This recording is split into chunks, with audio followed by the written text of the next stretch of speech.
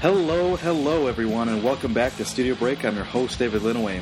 For today's 36th episode, I have a great one with Justin Quinn. He's got an exhibition that opens up Thursday, July 19th, 7 p.m. at the Minneapolis Institute of Arts. And the exhibition, called Deeper Wonders Than the Waves, is open to the public, so come out and check it out there and meet Justin. We'd also like to take a quick second to remind you that you can download today's podcast and subscribe in iTunes. Just go to the iTunes store, search for Studio Break on our podcast, and check it out there. If you could also go ahead and leave us some feedback at iTunes, it increases awareness of the podcast so that others like yourself might come to enjoy it as well. Here we go with Justin Quinn. Stay tuned. Welcome to Studio Break, and I'm pleased to be joined finally by Justin Quinn this morning. How are you? Hey, I'm doing great. Thanks, Dave. It's great to have you on. You know, I know that we've been figuring this out, and glad it's all set up. But we've got a lot of stuff to talk about in terms of your work, and I believe a show coming up. So we'll get into that later. But I always just for the fun of it, I always like really starting out at the beginning with everyone. So if you could just from conception, no. But if you could just talk a little bit about where you're from and maybe where you grew up and I don't know, I for some reason I was wondering if you were going to be a kid that gravitated towards like classic literature, or maybe you had like a book club or something where Moby Dick left a scar on you or something. I don't know, but what were your experiences like growing up in terms of the arts and maybe where you lived and stuff like that? Oh, that's good. Yeah, I'd be happy to. First, let me say, Dave, thanks a lot for having me on here. We met, 6 years ago? No, we must have met 12 years ago. It's got to be like a decade or something. Oh, my gosh. Well, it's really good to have, this opportunity, so thanks a lot. The funny thing is, you're saying, do I have some kind of connection with classical literature or whatever? I do, I guess, kind of. But it's funny how the perceptions are of you. There's I met a person a couple of years ago, and they had it in their head that I was a total recluse. You know what I mean? Like I didn't go out. For some reason, I had some image where of what I was. Really, I'm from the north. I'm from the North Midwest, a little teeny tiny town in northern Wisconsin called Lake Nebagamon, and I grew up a pretty normal life. As far as pretty rural existence. I was always good in school. My parents were both professors, so maybe that's part of it. And my mom taught Brit Lit, and my dad was the dean of business and economics for a while. But for me, the big city was Duluth, Minnesota. So we're not talking about we're talking about a tourist culture, but not a huge culture.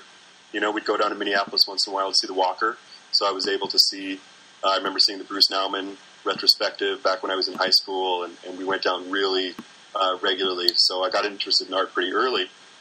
I spent a year in Brussels, Belgium, as a foreign exchange student, which really kind of opened up things for me. And I came back and went to Superior, Wisconsin for school, where I studied art and art history. Went off to the University of Iowa and I was like a kid in a candy store there. I studied printmaking, and I got a graduate degree in bookmaking and also an MA in art history. And from there, I was hired at the University of North Texas down in Denton, which opened up a lot of avenues for me, and was a great experience, but it was a little far away from home. So we left, and luckily landed a job in central Minnesota at St. Cloud State, where we live. My wife is from about 20 miles away from here, so we have a lot of family here, and I live by the river, so I'm able to take my canoe in the summertime. We're in the good weather, and walk it down about 2 blocks to the river on portage wheels, go across the river and lock it up with a bike lock, and walk up the hill to my studio, to the university. So I can say that I commute to work with me. Nice. Yeah. And so, it's interesting, too, because, I always wind up, just because of my interests, I always get curious about, how much of an influence, where you grew up is. Is that something that ever, really kind of comes up specifically in the work? I mean, is being a Midwesterner, for example, something that you identify with, I guess? Well, I do identify with being a North Midwesterner, for sure. I do. But I don't know if there's a really direct link in that with the work. I think there's maybe a direct link in that with me. Right. A little bit. Like I can be sometimes I feel like whenever I go to openings, I feel like really nice and kind of, Midwestern. And that always cracks me up afterwards in retrospect. But, I'm a big nature buff. My kids and whole family, like we're out a lot outside. So maybe that has something to do with it. But I don't know if there's a direct relationship. Sure. Well, and so, just because I like to scrub through all the small stuff in terms of development. So, were you someone that gravitated towards like the comic book drawing or anything like that? Or, I mean, did you have any idea that you wanted to be an artist or pursue art when you were growing up then? Well, you started, I mean, again, you started talking about some exhibitions and things that you went through in high school, but I mean, I don't know, what were your interests? I mean, did you draw a lot and anything that kind of went through that realm, I guess? I did draw a lot. I remember you were at Amzie Emmons when you talked to him. He was talking about comic book art, and I definitely looked at comics. For me, I think that I got early on into an idea about conceptual art, mm-hmm. but not necessarily knowing what conceptual art was. And I think maybe if you're trying to make a connection between the rural aspect of where I grew up and how I look at art or how I approach art, is I sometimes think that I do it wrong. Do you know what I mean? Like I sometimes think I approach art in a really kind of strange way. For example, I remember being in graduate school, and I was really excited because I'd come across some idea, some kind of fodder that I could work with for a long time. And a friend of mine said, that's not how you make art. You don't make it that way. And I understand what this guy was talking about, because I think the art has to be made in doing it. But I'm also, I need to latch on to something. And I can hear myself as a professor now telling students, don't make your art before, don't front end it. Don't make all your art before you even start. And I don't think that's what I was doing. But at the same time, I don't know. I just think I come at it a little differently. I did draw a lot as a kid, but let me tell you, my kids draw a lot more than I ever did. And what got me into it? It's hard to say. I think I knew I was going to be an artist since I was, an early teen or preteen. Sure. And why I don't really know. I think it's, looking at Hieronymus Bosch and M.C. Escher. It's kind of like one of the classic stages that people go to. But, God, I don't know, man. I think I wanted to be either a cornerback playing football, or I wanted to be an artist. So I don't know. I was hoping you were going to say M.C. Escher, because you never hear anybody. I haven't heard anybody say that yet. I want to be M.C. Escher. Growing up, man, I want to make work just like that. I want to be. I don't know. I see that a lot. I want to be Adamsville Adams. Yeah. Well, it's just I never thought about it that way. I never thought of, I was always a pretty defiant kid, and I'd like to think I had a kind of kind defiance. And I always thought, okay, so if you're going to be an artist, you have to do your own thing. Mm-hmm. So I never really saw art and said, I'm going to be so-and-so. It's like, no, I see that so-and-so is doing stuff. I'm going to do my own game. Sure. Well, and so were you then, did you was there any kind of particular way that you gravitated towards it? Because you talked a little bit about being more interested in the conceptual side of things, but, a lot of times when you're young, you only think about, like drawing a flower or, you kind of, young artists, I think, kind of tend to get into, a lot of the things that we start with, which is maybe just representational drawing and stuff like that. But was that something that was, something that you wound up investigating when you were younger, or was it kind of doing different projects, or I don't know, what was that like? Well, it's kind of a range of things. I never really got into. I did get into realism in drawing, and I did get bored with it really quickly. I remember that, and I also remember being in grade school. I must have been in maybe 4th or 5th grade, and somehow I was in an art class, which I don't remember doing. I remember doing 2 things in this art class specifically. One of them was trying to do like a Pollock grip style painting, and I got these other kids kind of excited about it. And so the teacher like grudgingly let us go out into the hall, which was the cafeteria, and kind of splatter paint on little teeny tiny pieces of like index cards. Mm-hmm. And then I remember she was kind of like, well, they got that out of their system.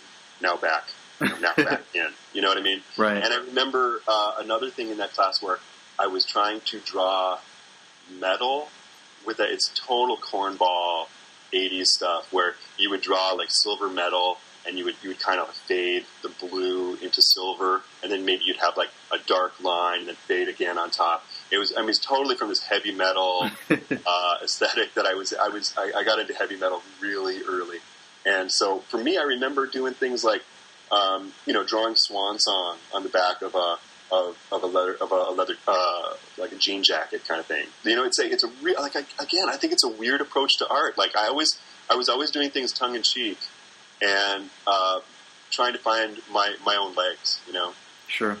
Well, so then, in terms of then that representational side kind of getting burnt out on you, what was it like then when you started, as I'm a university student, freshman, kind of thing, when you went through all of those initial classes and kind of, obviously started studying it more real, for real, for lack of a better term. I mean, what was that like? I mean, did you gravitate towards printmaking kind of early on, or maybe the 2D side of it versus the 3D side of it, or were you kind of invested in all of it in terms of, I think a lot of times you can kind of see art very limited when you're in high school, and then when you get to college, it's just overwhelming because it's like, oh, well, there's metals, there's sculpture, there's ceramics, there's all the stuff that you maybe hadn't had access to. It's a good question. I feel like I was really all over the place, Dave, like all over the place. Even, I went to grad school for 5 years because I don't think I really understood who I was. I was really happy to get into a strong program, but at the same time, it took me a long time to focus on what I was doing. And when I was an undergrad, when I started, I was a triple major for my first quarter. So I majored in art, theater, and French. And I remember taking. I was a theater major because I wanted to take the intro class with all the theater majors instead of like the cornball, art, theater history or whatever for non-theater majors, And I just thought it'd be kind of cool. And 2 weeks into it, I'm like, this is not me. So that was a non-issue. and French really quickly kind of dropped off too. And then I dropped off. I dropped out of college for a while, and that was the best decision I'd done because I think I still had some growing up to do. And so when I finally did come back, the reason I got into printmaking, I always wanted to be a painter, mm-hmm. And I still think that I gravitate, or I make painting-esque kind of things. I do a lot of drawing more mm-hmm. than anything else. But when I was at the University of Wisconsin in Superior, it was a little school, and one of my mentors there, a guy named Bill Morgan, he taught art history, and he also taught painting and taught painting and collage, things like that. And so, in a lot of ways, he was a model to me. But we had a hallway that was like an L. This is a long time ago. I mean, people still smoked in the hallways. Back. God, I'm old. So he had his office on one side where he would smoke. Right? Then he would go down the hall, take a left, and walk down to the painting room where he would teach. And sometimes he'd bring books back and forth or whatever. Now, there were two options. You could go down the hall into this L, or you could cut through the print shop. And the print shop was right in this nook. So he would cut through the print shop, and he kind of commandeered a whole area of the print shop where he had tons of collage materials, and he had his painting materials. And he would stop, and so he would walk back and forth like all day. He would teach a little bit, he would go back, he would paint, and then he would go have a cigarette, then come back, paint on his way through, and then go teach some more. And I thought this was the best. So I took a print class for the first time to learn how to paint because I figured I could watch this guy paint all day. You know what I mean? Right. And as soon as I made a print, it was over though. There was something about that etched line or whatever that really sold me. So I was early on got into print, and then I saw its kind of practical applications. I like to joke that if I was a painter, I'd probably never have a teaching job. You know what I mean? But luckily, I studied print where I could learn these skills too. These really marketable skills that are outside. That are people who aren't in the medium can say like, oh, you know how to make this kind of a print. Sure. People who aren't painters might not understand the depth that you really, really have, right? There are a million painters, there aren't as many printers. So I thought it was a practical choice, too, to go into printmaking. Sure, sure. Well, and, and the thing that I always loved about printmaking is that painting can be so isolated. You can, I don't know, it's really easy to kind of be sucked into that own world, and when you're really, working with a bunch of people to, produce a suite of prints, it's an interesting process. Yeah. I don't play well with others, though. I'm not really good at that whole communal thing. Oh, man. I've always tried to do collaborations. Like, I have friends who do a lot of collaborations, and I always am, like, the guy that kind of pulls it down a little bit. So I don't know if that holds true for me. Well, I just mean the person that goes, roll this flat out. No, you did it wrong. Do it again. Like when you get to that level, I guess maybe, when you can come in and be a visiting artist and, it's the wrong orange. Gosh. So you're getting into learning printmaking through the back door, I guess, a little bit. Was there something that you were like drawn to immediately in terms of in terms of the different ways that you can print? Did you learn a lot about different processes, or was it kind of only set up for a handful? Well, in undergrad, we just kind of had free reign. It was a great little school in a lot of ways, where we had maybe 10 people who were kind of serious about art in the different disciplines, and we're all kind of doing it right now. People, other people who have teaching gigs and who are doing really well. But it was kind of self-taught. Like you had 24-hour access to the studio, so you'd go in and you just do whatever you want, and you go to the bar and you get really drunk, and then you come back, and then you would do more shenanigans. I remember this one guy like swinging a hockey stick in the middle. He's like standing on a table, freaking out, like swinging his hockey stick, screaming like, "This is my personal private playground." And it was all because somebody left a note on, "This is not your personal private playground." Like, yeah, it is. Like this is our playground. So we, that's kind of, I remember skateboarding up there, just doing whatever. So I got into etching just because it's a really, it's a visceral process. I can kind of see it go. And really the majority of what I do right now as a printmaker, I make a few prints a year, is related to etching. But when I went to grad school, I spent a lot of time kind of watching other people, trying to figure out like the correct way to do it, because I did come from this kind of self-taught atmosphere. And I like woodcut, I like all this stuff, but etching, it's always talked to me. Well, and so, one of the things that we haven't really talked about is, at least in a couple of minutes anyway, is the maybe any kind of thematic subjects. I mean, what were you making at this stage? I made so many weird things. The funny thing is, reflecting back, I did a lot of stuff kind of that was borderline alchemy in a way. So I dealt with compressing carbon to turn it into an eventual diamond, or 10 strips of gold, which was kind of a nod to LSD, but also this alchemy of like the gold, like the pure spirit. I was all over. I really liked the idea of doing AbX, kind of pure craziness, versus I did a lot of book work that were kind of, maybe a little more free expression.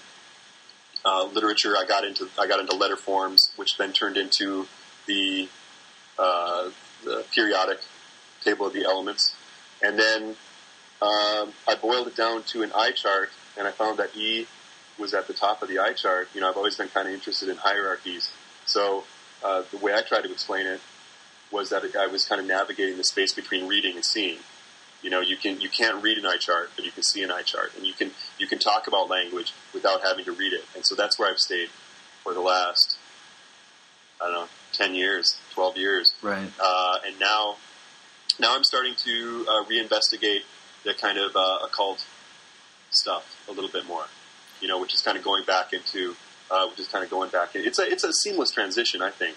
But it is kind of funny that I'm remembering now. It's like, man, I used to make work about this a long time ago. Right. I'm approaching it from a spot where I have this kind of a hand that is more adept, I guess. Well, and you talked a little bit about also studying art history. Was that something that was also, challenging you in terms of like what you were making when you? And again, this could be, obviously, we're not talking about specific dates, but I'm kind of talking about this transition. That transitional period when you start really making work that's more of your own, design, your own choosing. I mean, were there things that you were drawing from in terms of maybe artists that you were interested in or ways that they were working that you were trying to emulate? Or was it, you're just kind of studying all these things and kind of like you've been saying, just kind of coming up with stuff and just kind of going with it and learning from the process of doing it? Yeah, I think maybe a little bit the latter. I always found that I did my best sketching when I was in art history courses. Maybe that's a part of it. Mm-hmm. Because I loved it all. Greeks, bring it on. Ancient, I love ancient work. I love medieval work. Anything 20th century and 21st century I think is the best.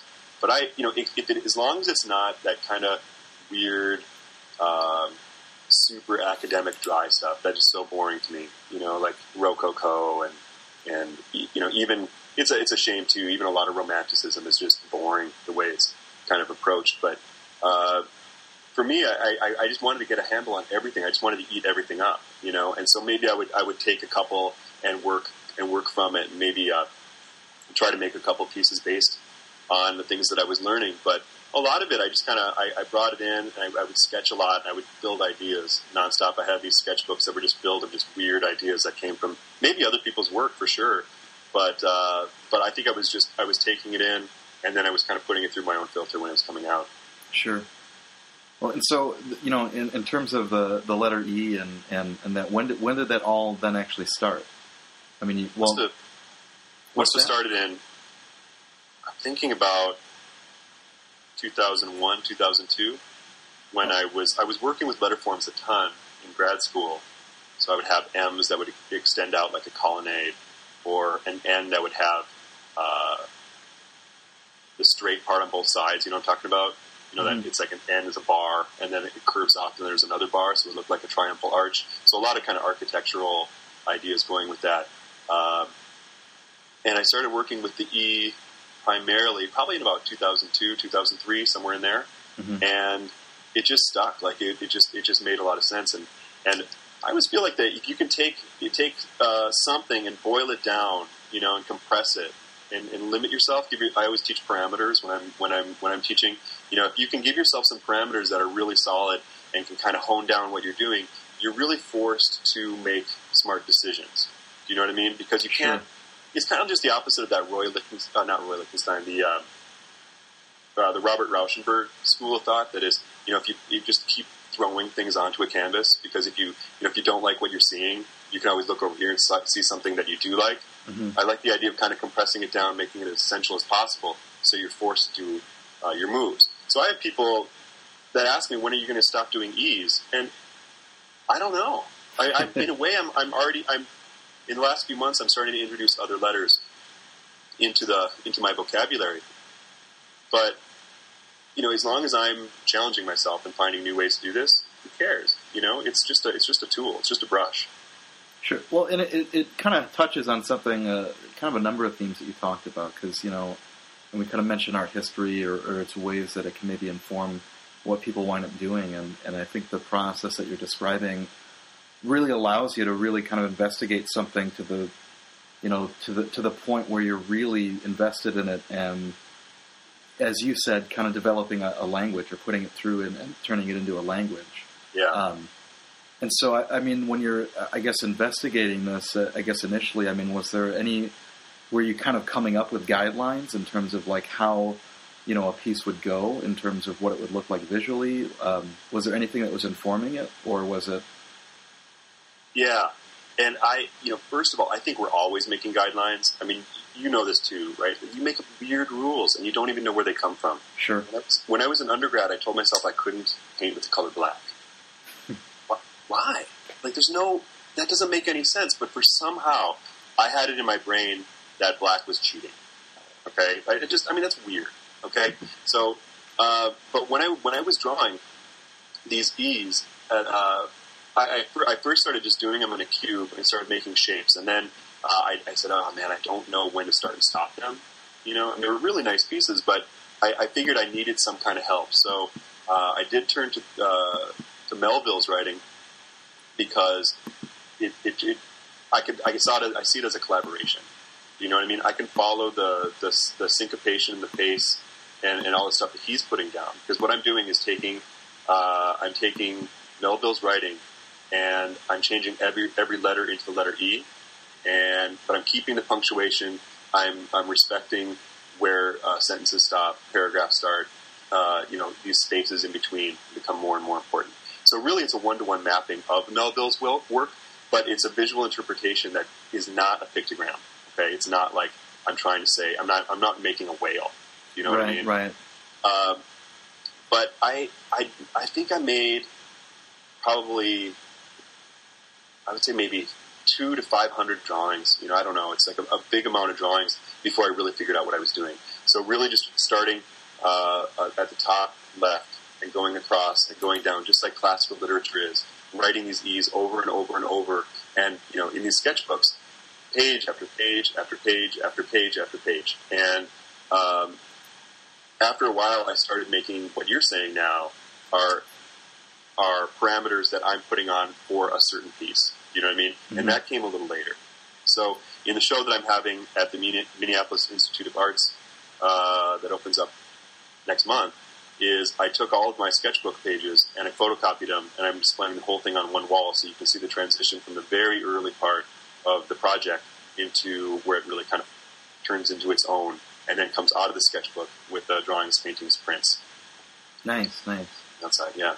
Well, and it's just interesting too because we're talking about the ways that first of all, just all the work that goes into being an artist. It's something that I don't, as a teacher, something that's very hard to kind of carry over to maybe some younger students that don't really kind of know that type of commitment and that kind of drive. But when you talk about working up between 200 and 500 drawings to kind of figure out things like composition, you're gonna gain some competency in it, and it's it's an interesting process, and it sounds very interesting to see the way that's gonna look and play visually.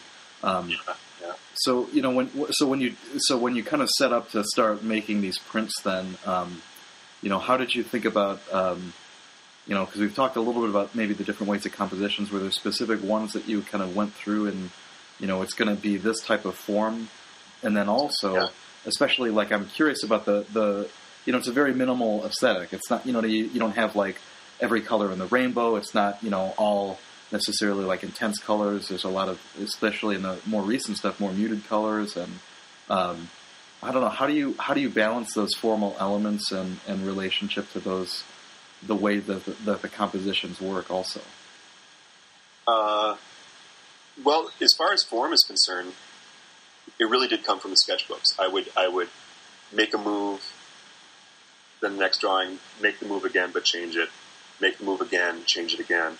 And when something came out that was really interesting that I could investigate, I would make an association with the passage in the book where that came from. Although I don't want to spend too much time talking about Moby Dick, and anymore, I just don't want to talk about Moby Dick. It's not about literature. But I think what happened was there were passages in there that I found interesting, and it's like an onion skin, right? You just keep peeling it back, and it gets more and more interesting. But as a collaborator, I think my role was to say, okay, this passage means a lot to me. It doesn't have to mean anything to the audience member, but what it does is every time I repeat that passage, I'm using the same kind of form, or I'm using the same starting point, and I can create the form again, only change it. It's kind of like James Siena was saying, abstraction is repetition. So you do something again and again and again, and that's what abstraction is. And I totally agree. So as far as form is concerned, if I'm going to do a circular form that I've done quite often, where it starts on the outside and goes in towards the center, it's this kind of madness, right? Like it's a labyrinth. There's only one way back out, right? And so that made a lot of sense to me. So I would explore it again, explore it again, explore it again. Now, as far as working minimally and working, especially lately, really dark, kind of. I don't remember the word you used. You had a good word for it, but the work has just gotten a lot darker in a lot of ways. And I think it's because the work has gotten a lot quieter. And the whole idea of spaces in between words or spaces in between passages or in between forms is probably a better way to think about it, is more interesting to me. The rest are more interesting than what is the noise. Okay, right, so right. It really, for me, it's more than just pure redaction. You can say that the work is about redaction because I'm crossing out and I'm killing what was originally there. It's kind of like the erased de Kooning drawing, right? So, but I think it goes more than that. I think it really is kind of a rhythm, things where it disappears. One way that I've been working a lot in the last year or so is working on a black ground and working on the black ground with silver point, so that as the silver oxidizes, it changes color and it's slowly, well, it's just changing, you know, and eventually it's going to turn to black, so it's going to disappear into the ground itself, which is the ultimate quiet, you know, that things can just disappear. Sure. Well, and even though it's not necessarily something that I thought of, it makes me wonder about that relationship of how, you know, as artists, we're all making these things, but at the same time, they're all going to be something that ages, and just kind of, I don't know, eventually maybe even kind of becomes something else if it becomes brittle or, you know, or destroyed or anything like that. Is that impermanence something that you're interested in? Absolutely, it has been since I was in college. I remember making some painting, and we were talking about archivalness, and that my professor, again, Bill Morgan, he said, "Well, I age. Why shouldn't my art age?" You know, and that one thing stuck with me so strong. And not that I always employed it, but I'm employing it more and more today. Sure. You know, it's this idea of transition. Things in really, it's in that really slow change that you can't map. I love it. You know, like in Poltergeist, where that car moved across the table, but it moved so slow, you can perceive its movement. But they would speed up the tape, and you could see it moving across. You know, I think that's fascinating. Right, right. Well, and so does that wind up? I don't know. Does that ever make you consider in terms of like what materials you wind up using? I mean, you talked a little bit obviously about silver point, but I mean, you know, have you become more interested in playing around with materials that might change over the course of a period of time, then more consciously then? Yeah, although silver on black has been my go-to, but I've also been using gold point, which because it's a more pure metal, or however you want to call it, it doesn't oxidize, it doesn't change, it doesn't tarnish. But at one point in silver's transition, it looks like gold. So you get this kind of weird mapping, right, of the lines through time. Yeah, I mean, I always loved Ad Reinhardt's black paintings because, you know, from what I understand, at the end of his life, he didn't make any more paintings, but his pigment was so dry and so brittle that he just spent a lot of time going back and visiting his paintings and like touching them up and making sure that they were okay. You know, so it's this kind of tending. You know, it's kind of tending to age somehow.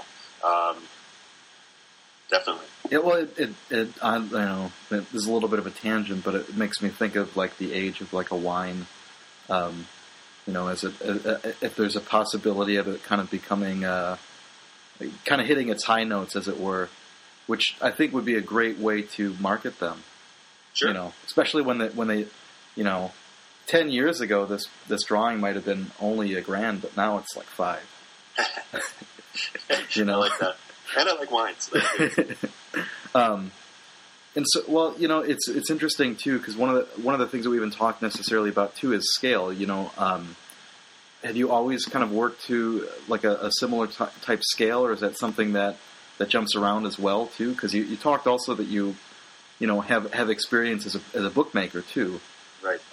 So I think that would be something that would be, I don't know, a potential avenue. Have you explored, I guess, bookmaking and scale in terms of something that, in terms of contributing to all of the work that you've done already? Yeah.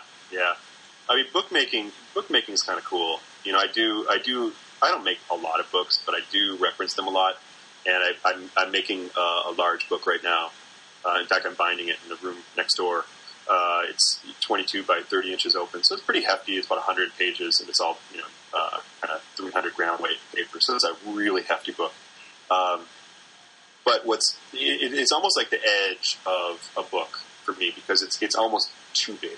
You know what I mean? Sure. And what I like about books, and what I kind of wrote about a lot in my when I would do research, was the fact how we can, when you have a book and you're holding it, everybody holds it the same way. There's very kind of common ways of having a book open. Common distance. It's a very personal one-on-one thing. A lot of people talk about making smaller pieces because they're more intimate, and I agree. I agree with that. But there are two things going on too. I considered myself a student for so long. I was a student for so long. Studying printmaking, that a lot of my pieces tended to be small, just because I was doing etching, and so the copper was expensive. So a lot of my pieces just ended up being within a certain size range. So the books, along with the print, I just kind of make smaller pieces. Recently, I've been working as large as I could. I've been buying twin rocker paper that's about 40 by 60 inches, like big as you can. It's really ridiculous to frame too. But these really heavyweight papers with this heavy deckle edge, really large, and I love them for what they are. And I'm making more and more. I'm getting the stuff is getting larger and larger. And working on panels But I like the idea of some kind of a limit to the size, or having the size make sense within the philosophy of the piece. So, for example, if you're going to make a mold-made piece of paper, there's a certain limit to how big that paper can be. Because of just like it's unreasonable and unmanageable at a certain point to make it any larger. Unless there are artists who flex their muscles once they become blue chip and try to push that stuff. But I'm talking within reason. I've been working paintings on board, and I got some oak that was huge. It's like 3 feet across practically, and 5 feet long. Huge piece of oak. And I went into the store, the lumber store here in town, and there were old timers just admiring the board. It was pretty funny. Like they were just like, people would come in and start looking at this board and be like, dang, that's a great board. Like you wouldn't see that anymore. And I asked if they get them off, and they're like, no way. So I bought all of it. Right. So now, for me, the power of the board and the power of this piece that's kind of reached its limit potential is another investment in the work. Sure. Does that make sense? Yeah, I think so. And when you say board, though, are you like literally working on a board then? Yeah. Oh, yeah. Okay. Yeah. Because I would imagine, is that something that's pretty different for you in terms of then that aesthetic or something? It's all the same. Okay. It's all the same. Well, because it seems like you could easily come up with I don't know, just kind of happenstance. You just happen to be crossing paths with some new surface or something that you kind of think of in relationship to the work that you make, and kind of become invested in it. Is there any are there any anecdotes that you might be able to share in terms of something that was maybe surprising that you didn't necessarily think that you were going to wind up working with, that you wound up gravitating towards or exploring? Well, I did make a movie, and that was that's kind of weird. Like I broke my arm. I broke my right arm. I'm right-handed. Totally dumb skateboarding thing. That's the worst. That's the worst nightmare for any artist, is the idea of losing vision or hand dominance. It was awful. And then it was at this. Yeah, and there's a lot of tangential stories. But what I ended up doing was taking a drawing that was finished, a small drawing, and saving it in Photoshop as a low-res JPEG, medium-res JPEG, and then I saved it at a number that was really, really high, like let's say 10,000. Okay, that was just the number of the file, the name of the file, and then I would go back and using the cloning tool, erase piece by piece, and then the next one is saved 9999, and then 9,998. So when you put them all together, it turns into a flip book, right? They all go in sequence. You can see the drawing make itself, and it's one of these things where I for a long time I moused with my left hand, because I learned that I couldn't draw, so I would draw on the computer, right? And I found myself making this really pretty sweet little movie, but it's so low res that it can only be projected when it's really close to the same size that it was made. So I think that's kind of funny too. But yeah, I think for me, I'm always looking, because the stuff is so boiled down, into the letter E. I'm always looking for new ways to kind of to make it. You know what I mean? Like can I make that mark in a new way, in an interesting way, one that makes sense to me, one that's not really far out. Like the ones that are really far out drop right away. You know, they don't make sense. They don't have any lasting power. You know? Well, and so I mean, does installation then come into play in terms of like the way that you display them? Because I mean, obviously like a drawing or something like that, we are all kind of familiar with maybe how those are displayed, and so like even this project that you have coming up where you've got, I'm guessing, all these things that are going to be tiled out. I mean, is the way that you present things, or maybe consider the way that someone approaches them? I don't know. And again, it's a very open-ended thing because I mean, obviously, we all have things that we've experimented with, but I'm just kind of curious, what other routes, like the video or something else that kind of comes into play. Well, yeah, I'm pretty conscious of an exhibition space as being a piece by itself. At least I'm becoming more conscious of that. So I'm always building scale models now of exhibition places with foam core and making little models of the pieces that I'm working with. And I'm really into mathematics and geometry. That's kind of a part of what I've been doing too.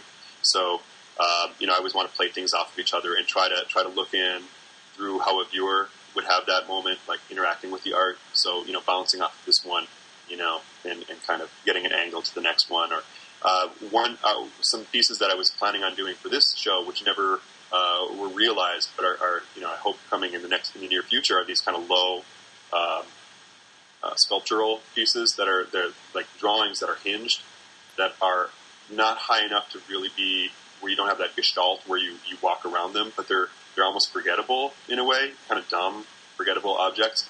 And they're sculptural, but they're only approached on one side, like paintings. Does that make sense? Yeah, so I think so. They're almost they're drawings that are escaping being drawings because they sit on the floor, but they're not really sculptural either because they're not worked in the round necessarily, And so they're kind of these kind of pathetic things. But I like the idea that somebody could be walking in a gallery with these low little things and kind of accidentally, run into one and knock it over. And, I can just hear it slam as it hits the ground. So I think that's more of an installation idea too. Sure. Well, and, again, we've obviously, conversations can go in all sorts of different directions, but, I think it makes sense to maybe now talk just a little bit about this show that you have coming up and I guess a little bit more specifically with some of the work that's going to be in it. So, sure. Yeah, I know you also said you wanted to talk about gallery stuff too, right? Well, I'm just curious, what obviously you've talked a little bit about prepping for spaces and things like that, but, so when you're going into a museum space, I mean, is there a specific way that you're kind of going into it? In terms of what kind of work you're going to display? Do you have a project set up? Like, this is what I'm going to show. But could you talk a little bit about what you are going to be showing?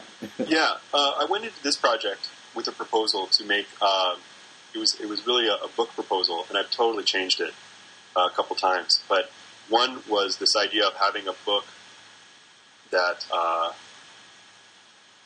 if you can imagine the gallery as a rectangle, and so you're going on the axis of the long part of the rectangle. And you'd have one single book at one end that faces towards one wall, and the wall would be blank.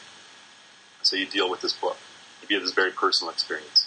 And then when you turn around, there would be this kind of large wall piece, which would be this kind of extrovert experience. And nothing on the side walls at all. And I kind of saw that as like one piece. And the proposal got accepted, and then I instantly started changing it because as I was making the pieces and as I was making the work and going down to the museum and spending time in the space, it didn't make sense to me anymore. It just seemed a little. It just wasn't it wasn't right. So I started making kind of companion drawings, and now I think it's much more of like just a show. You know what I mean? Where I have pieces on all the walls, but again, taking that one far wall in the gallery and kind of exploding out this. The sketchbook, kind of the history of what I've been doing, along with other book pieces there too, and these large scale pieces. I think it makes sense. It's always in flux. Like anytime I start something, I have an idea of what it's going to look like, and when it's done, it's nothing like what I thought it was going to be. Right.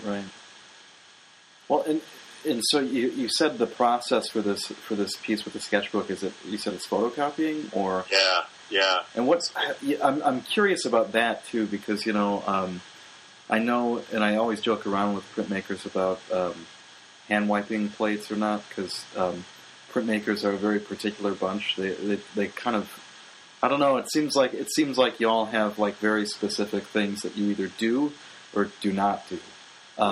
But what do you think about the relationship of the photocopy as a form of printmaking in relationship to, I guess, being a printmaker as well? When the differences between a photocopy and an etching, or Dave, honest to God, I don't care about that. I mean, that seems so academic to me, and I think it's interesting to get maybe to talk about that with my students because what you're saying, I agree. When I couldn't work with black as an undergrad, the color black, that was a weird parameter that I put on myself, right?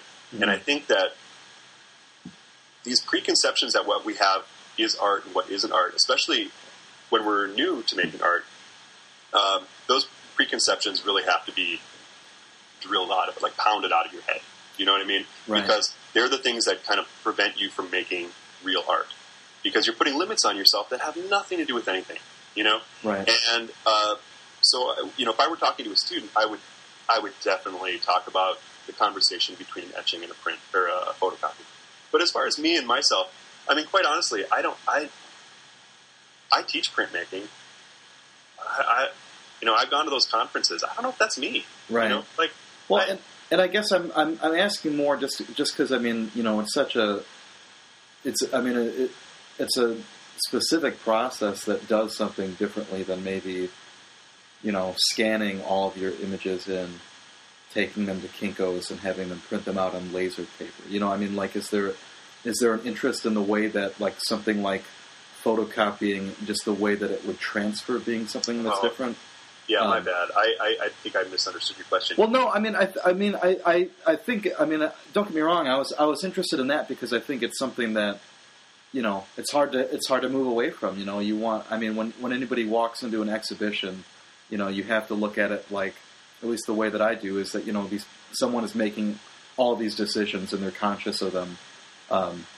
So you're trying to find other ways of thinking about them, other ways to dissect them, and so I'm certainly interested in that just because the idea of allowing yourself to use really any kind of printed form as a means to an end is interesting. But then also, just the way that a photocopy will kind of degrade, or I know someone that had copied the same map image, but made it a copy of a copy of a copy of a copy until it essentially disappeared. So is that something? I'm sorry. Yeah, I got hung up on that high versus low thing.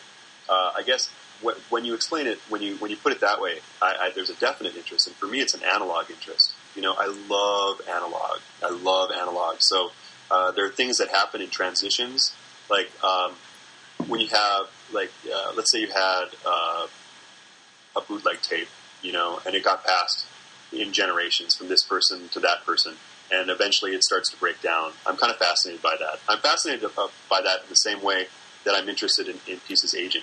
Do you know what I mean? Sure. Kind of quieting down, because when things fall apart, it's that same silencing of the object. So I'm thinking about it in terms of, have you ever seen that book by Christopher Wool and Harmony Korine called Pass the Bitch Chicken? No. It's a pretty sweet book. Harmony Korine's that guy who did Kids at Gummo. He's a total weirdo. Sure. And Christopher Wool, I think, is one of the best painters out there. And they just had these images, and the whole book is this image kind of falling apart and becoming something else through the transition of it gets messed with, photocopied, messed with, photocopied, messed with, photocopied over and over. And I think maybe I think that's a definite part of it. Right now, I'm setting up some kind of architectural pyramids that deal with abracadabra, the magic notation. Right. It's through letterpress, and then I want to make these kind of fine letterpress objects. But then I think the next, thinking ahead as a possibility, photocopying them, smearing them on the photocopy, changing them so they turn into something else too. So yeah, that's a total interest. Sure. Well, and one of the things that we haven't really addressed is just the way that that people receive your work. Then, I mean, is there a pretty expansive field of interest in terms of what people wind up focusing on? I mean, is it, will someone come in and focus on this one particular aspect of the work, and then someone else does something else? But what's that relationship like? And I guess what are you hoping to leave the viewer with when they see your work? Wow. And I don't mean to make it. I hope it's not a. I hope that's. And I think it doesn't. That isn't necessarily, again, coming from any kind of academic point too either. But No. Okay, I just want to clarify. That's a big question. Well, I think I have this kind of perverse thing where I really want people to understand what I'm kind of thinking about in the piece. Do you know what I mean? Like, maybe there's X, Y, and Z that, sometimes I'll spend 4 to 6 weeks on a piece isn't unreasonable, And in that amount of time, you really think about specific things. And when a person comes to your piece and they don't see those, I'm always a little like, I kind of want to maybe talk to them about it. And sometimes I do a little bit, but I think I've learned just to kind of, people seem to like what they like. And I can't predict what people are going to be interested in. My whole thing though is like in kind of distancing myself from Melville is I'm just tired of I'm not like people coming in and trying to impress me with how much they know about this story. I mean that's fine. I think it's very kind and it's where they're coming from, but it's not where I'm coming from.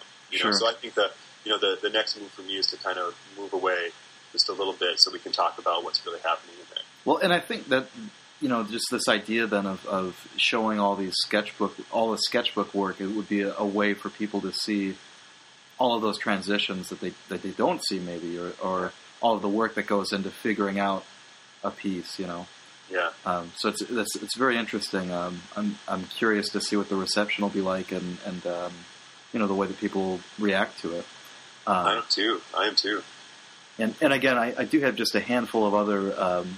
I kind of jump around a bit at the end just because I kind of like to leave it on a slightly loose and light kind of note. But I always like asking people what other interests they have in terms of just outside of the art making field. And I mean, obviously, you talked a little bit about the outdoors aspect of things. But are you still a big metal fan now? No, kind of. The sick way. It's kind of like maybe I don't talk about it as much, but I definitely am a music buff. I love collecting records, and lately I've been listening to Nice Space. He's got a new record out that's good. Blank Dogs, which is kind of a weirdo solo guy out of New York. Wooden Ships. Great psychedelic, loose, fuzzy jams. Brian Jonestown Massacre is making some really great stuff right now. It's heavily electronic stuff. Yeah, music is a big deal for me. Being a parent, honestly, just being a parent is kind of a big deal too. It takes up a lot of my time, and that's really cool. That's probably my number one. I don't know why I imagine you going through garage sales and seeing old signage and being really invested, but that's a complete just shot in the dark there. I think it's just because the idea of text is pretty interesting to me, especially just with that idea of aging or something changing. That's funny. That never really occurs to me. And again, I feel like I come at this in such a different way. But as far as garage sailing is, I'm a big cross-country skier and cross-country ski racer, and so I do a lot of that. But I did, I'll collect that kind of stuff. Mm-hmm. I recently found these cross-country skis at a garage sale. They're early waxless skis, so for people who aren't familiar with skiing, you need a glide, quick wax on either on the front end and the back end of your ski, and then you need some kind of a grip in the middle. Mm-hmm. So traditionally, you put on some kind of a sticky wax, right? So when you push off, you kind of grip there, and then you slide with the other parts. But there was one, these old skis that I found that had like almost like a brush material, like a record brush almost, so it was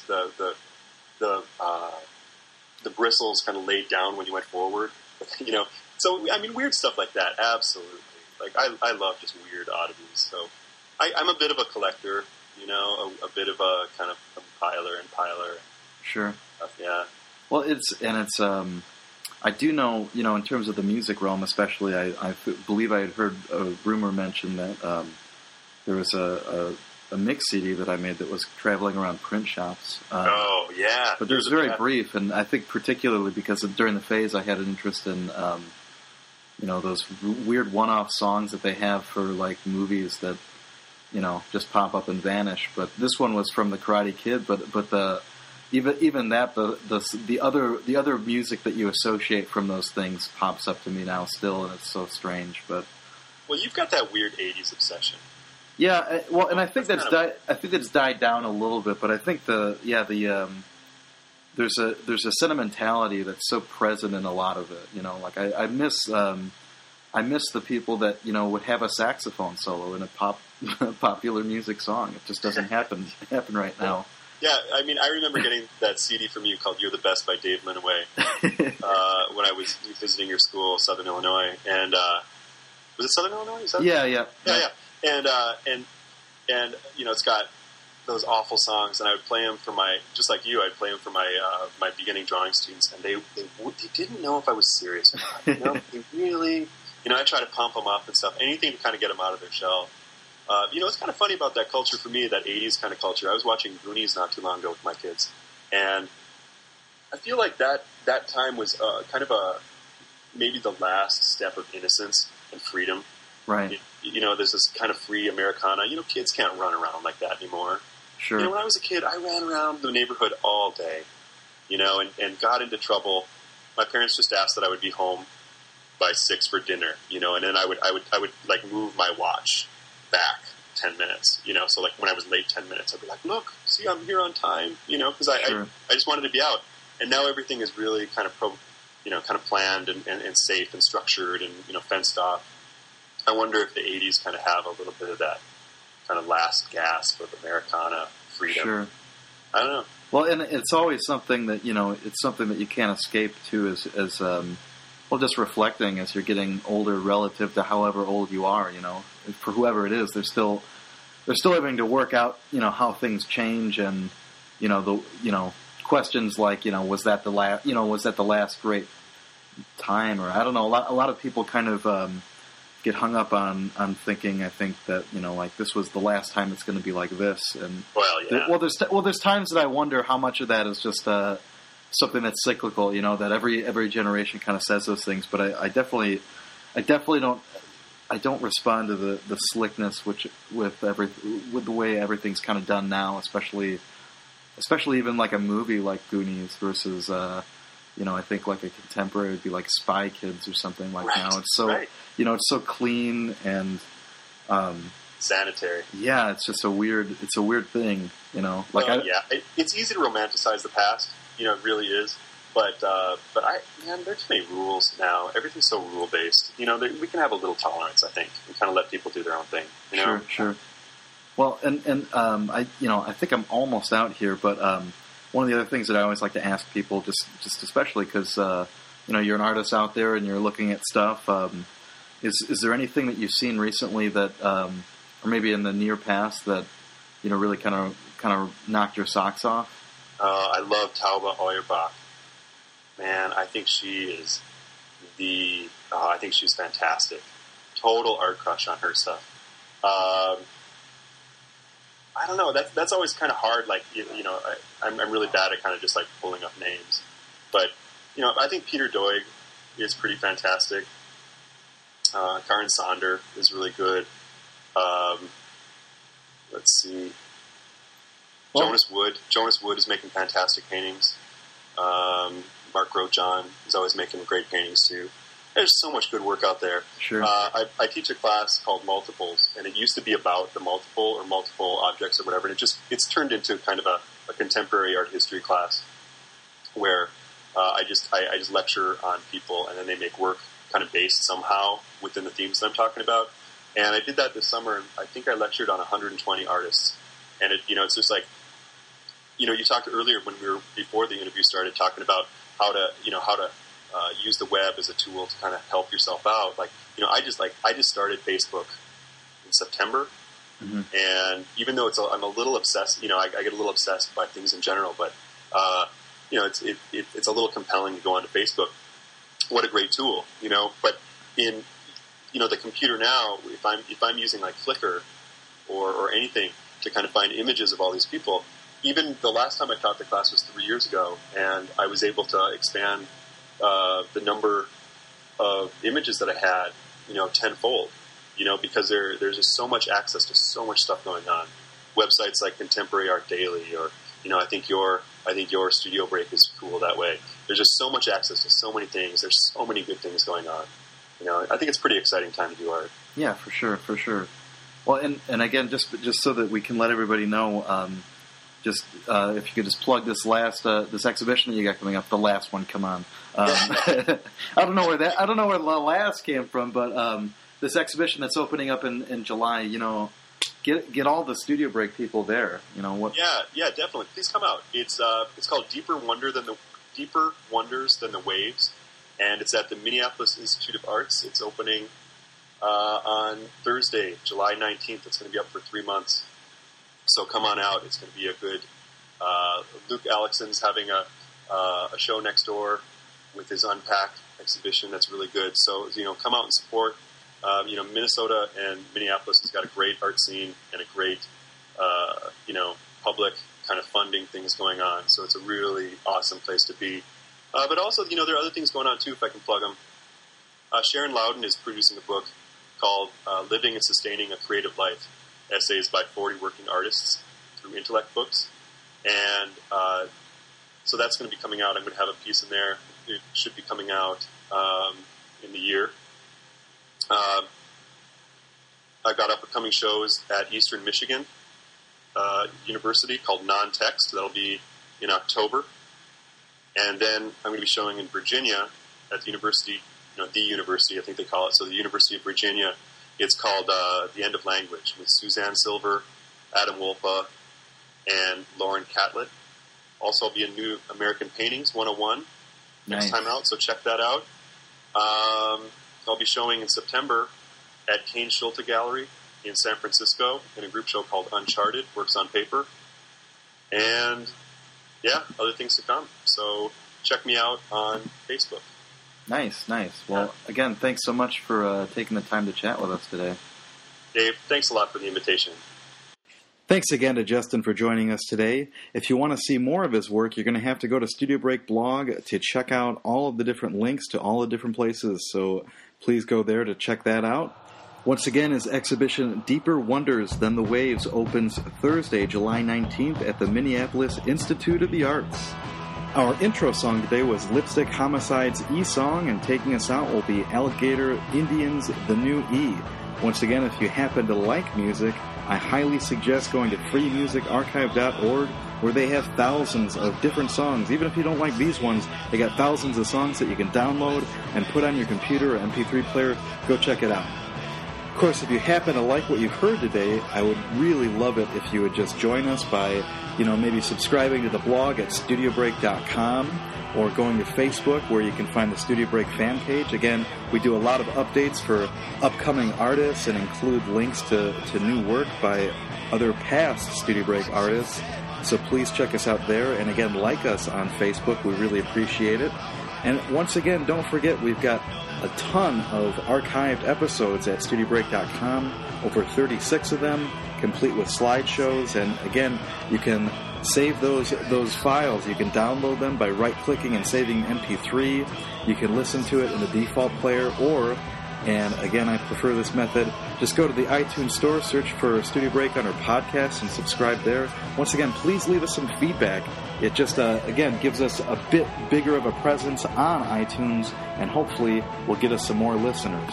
If you happen to be curious about your host, me, you can check out my work at davidlinaway.com. And also, I've got some new images up from the show that just opened in Peoria a couple weeks ago. If you'd like to see any other things like prints, I have a number available at Little Paper Planes.